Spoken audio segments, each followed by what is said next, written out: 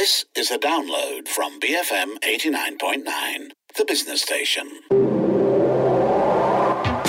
Property Show on BFM 89.9, the business station.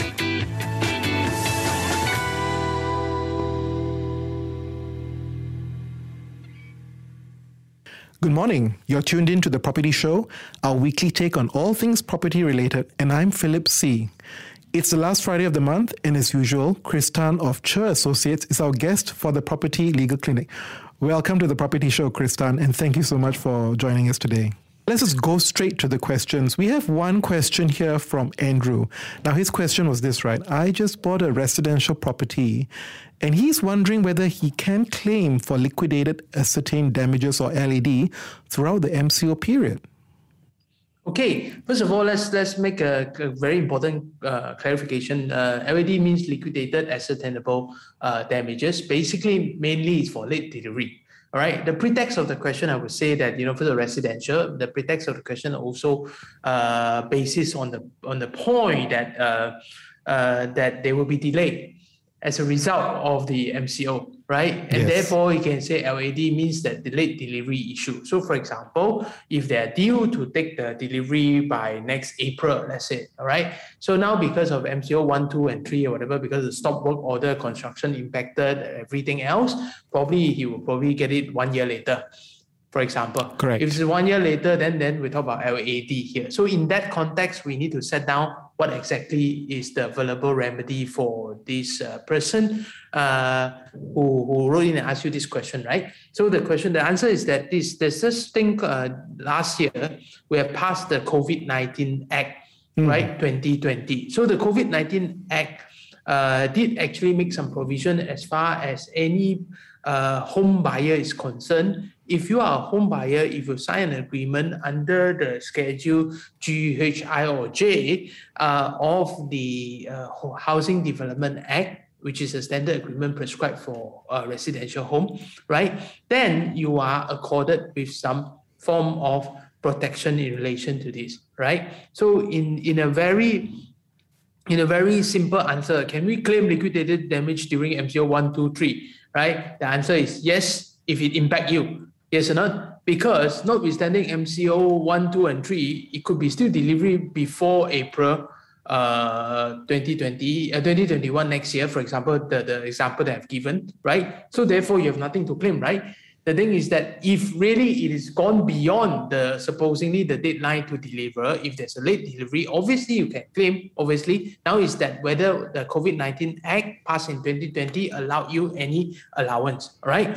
So to put it very simple, it actually excludes the period of 18 March 2020 to 31st of August 2020. So this period of time is added on. Supposedly, if I'm supposed to deliver the property to you within 24 months or 36 months, either way, correct? Because 24 months, if you are buying a landed property, right? If you buy a high rise, it's 36 months, correct? So either way, there will be add-on of this period. So to say that, let's say if they are late by within this period of time, let's say they're late by 2 months, correct? So to me, it is covered. It's not late because it's accordingly extended. Yeah. Well, that bill is, you said March to August 2020. So that's about 5 months. But now we're entering MCO 3 where the period is extended. What happens if it's past 5 months then?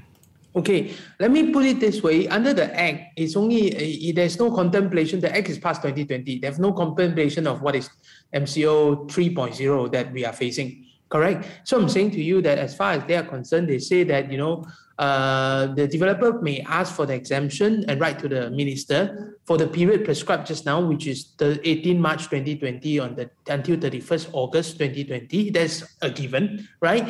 And if you can prove further evidence that you are impacted by the whole thing, the developer may even extend up to 31st December 2020, another 4 months. Another 4 months. Which is 9 months in total. Correct. For example, it can happen, right? But then again, that one is not as of right. That one is as per the minister discretion, right? The first one is more like already granted in the Act, right? So as far as that's concerned, if you talk about any other impact that you can face beyond those timeframes just now, which is 18 March 2020 to 31st August, and subsequently even possible for you to extend to 31st December 2020, right? But any period beyond that, it is not provided under the COVID-19 Act. So then my question is, let's say, are there any pathways then for buyers to make these claims? The pathway to make this claim is very simple. First of all, the buyer to make this claim has to happen in this format, in the sense that procedure-wise, first of all, there must be a late delivery. Okay, which means you can't even ascertain how much is your claim until you actually get the key. Yes or not? Right? Presumably, let's say I said next April is the date that you're supposed to get your key, going back to the same example, correct? So by the time April, right, yes, you're supposed to get a key, you don't get, right? By May, you also didn't get, right? Yes, you already have a cause of action, but the thing is that you cannot calculate how much you are claiming yet, right? So the next question is that it's only, let's say you eventually get it in November next year, instead of April, right? Yep. It's only in November you can ascertain the damage that you have. Then the question is that whether those dates are being extended pursuant to the Act by virtue of the application by the developer to the minister, and whether the minister granted anything further to cover also the period up to potentially 31st December 2020. And, you know, this point about keys is very interesting. And I want to get your subtle nuance here, right? The difference between when they issue a notice for vacant possession, they've given you the keys, but the certification for completion and compliance is not yet ready. What happens then? Okay, there's no such thing as, first of all, if you need your CCC, right, to be ready in order to give vacant possession, right? There's no way that I can give a notice without it. So first of all, then, which means the notice for vacant possession is defective anyway. Not applicable. Not applicable in that sense. So there is also an issue here. If you want to bring out a link issue here, it's very simple, right? The question is that now, can you get physical possession? There's also an issue. Because of the distance that you can't travel, I could be an investor from Penang, right? Yep. I want to take delivery of something in Subang Jaya. I can't travel.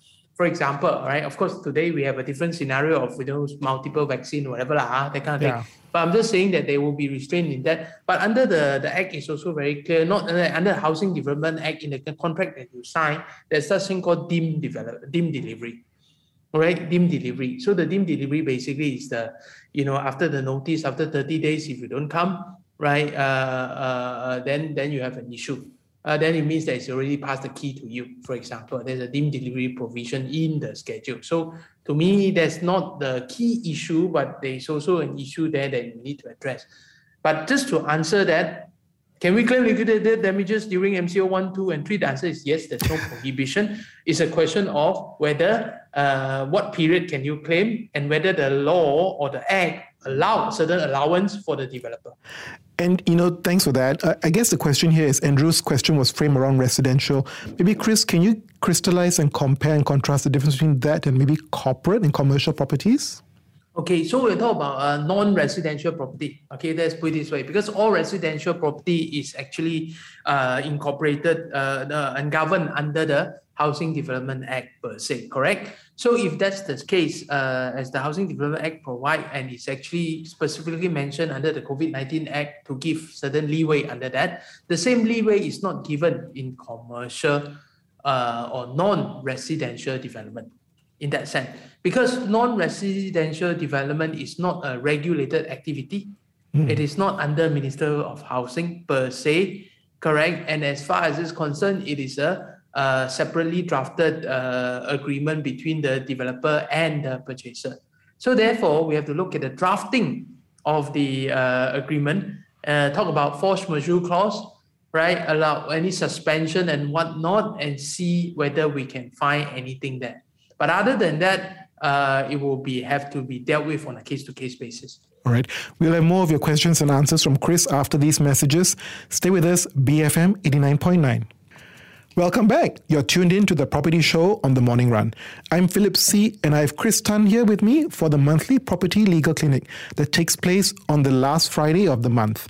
Now, Chris, I have this burning question from Mooney. okay, which is, I bought a property pre-pandemic, but I'm worried about whether my developer has the financial war chest to complete the development. If the property developer opts for liquidation over MCO, what happens to my property? Okay, what happened to your property purchase in the sense that it's yet to deliver to you? I think, is that the question? Yes, that's right. I think so, right? Correct. So for all intent and purposes, the developer in relation to this, first of all, opt for liquidation, it means that they have to do for voluntary liquidation, right? When they opt for liquidation, if it's not a distressed one, where it's forced, there's two types of liquidation, right? They have to go through and prove the crop that they can finish the obligation that they could do. So part of it is this liquidation. The duty and responsibility and the contractual responsibility to complete the property purchased by Moni, yes or not? So the whole idea is this: even if there's a liquidation happen, and even if the liquidator is actually appointed, and even if the court have sanctioned for this voluntary liquidation, there's a need for the liquidator to continue to perform the delivery of the project before the company can be properly wound up, right? In that sense. So as far as this is concerned, there will be a liquidator being appointed by the court to be the liquidator, right? To take over the housing developer. Therefore, the housing development role will be performed by a liquidator, right? And then to act and all the matter on the matter and using whatever war chest they have balance, right, to do. But if, let's say there's not enough money to finish, right, the project will still be hanged in a sense. You know why? Because very simple, the liquidator is not there to continue the business by make sure that they can still borrow money and whatnot. They're just using whatever resources that the current property developer have, right, the asset and liability, manage them and continue the obligation the best they can. So let's just run the scenario that there is a liquidator in place. You know, right. Can I ask you, Chris, is there any regulation on how they conduct themselves and the fees that they impose then? Yeah. There are regulation in relation to that. So the liquidator basically will do a job. One of the key things when a liquidation happens is to list out what are the assets, to list out what are the liabilities, what are the continuous obligation, right? Of course, they have to have a creditor meeting, right? In that sense. So like I said, they are regulated profession. They are regulated properly. Liquidator, they cannot simply do what they want, right? They have a guideline, right? Mostly they are practicing professional, so they just have to do the whole thing. But the thing is that they will not go beyond. So whatever that's required to do, if it's stuck, they are still stuck. In that sense, if the resources limited, they are stuck. They are still stuck. Right. So I'm saying to you, if those things that happen, and we're talking about a residential development that's regulated by the HDA and whatnot, for example, obviously the relevant developer will be blacklisted as well, which means they cannot do any other thing as well, right? And then for all intent and purposes, then we have to see whether there will be any rescue mission or whatever that come after that. Now, hopefully, if the liquidator still complete the job, that would be the best. All right, thanks. And we'll shift to another question, Chris. A question by Anonymous, right? Before handing over the keys of the property, can the bank buy fire insurance for the owner when the developer is willing to arrange for master fire insurance for the whole condo?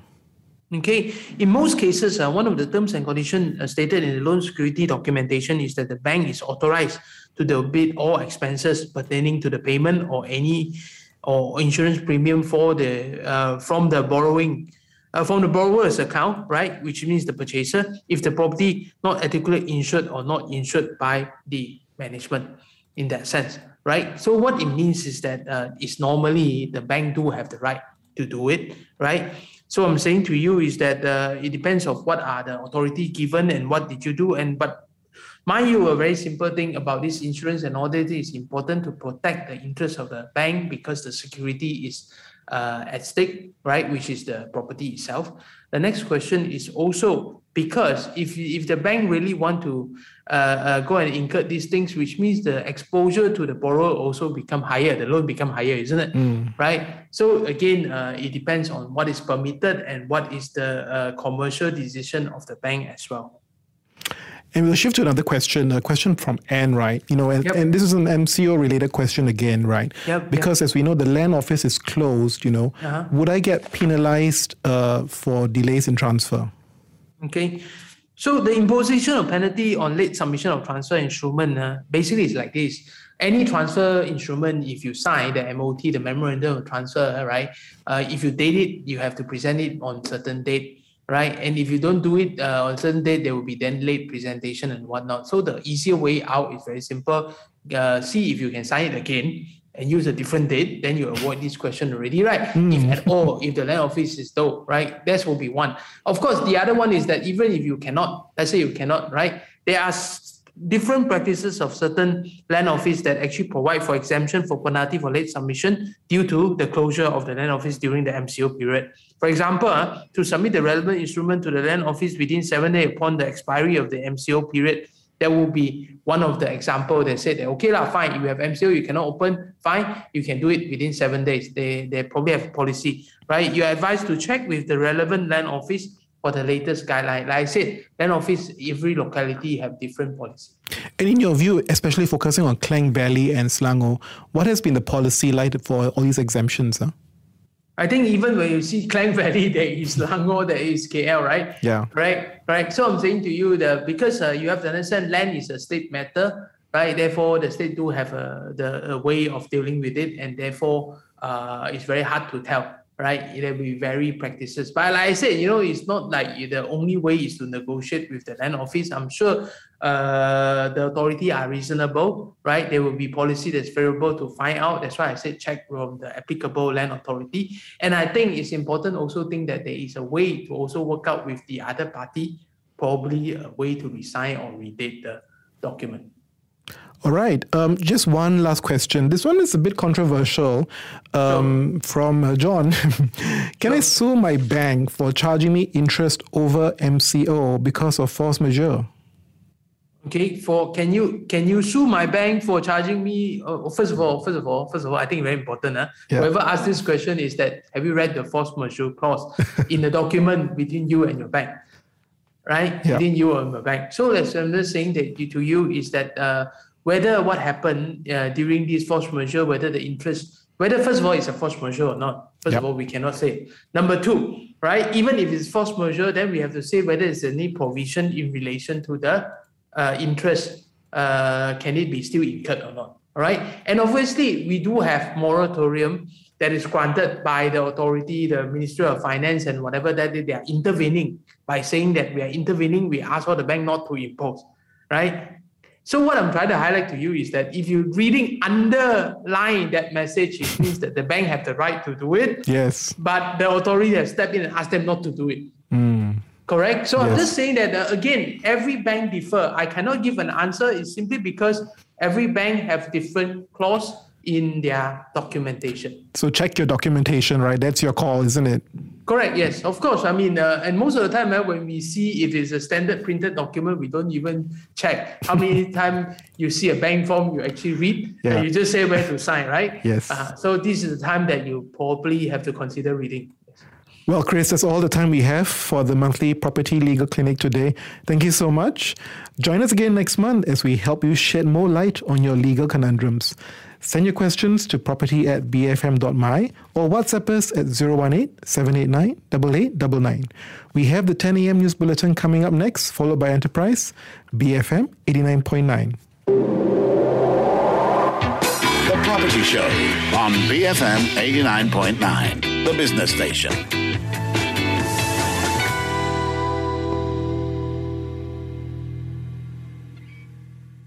Thank you for listening to this podcast. To find more great interviews, go to bfm.my or find us on iTunes. BFM 89.9, the business station.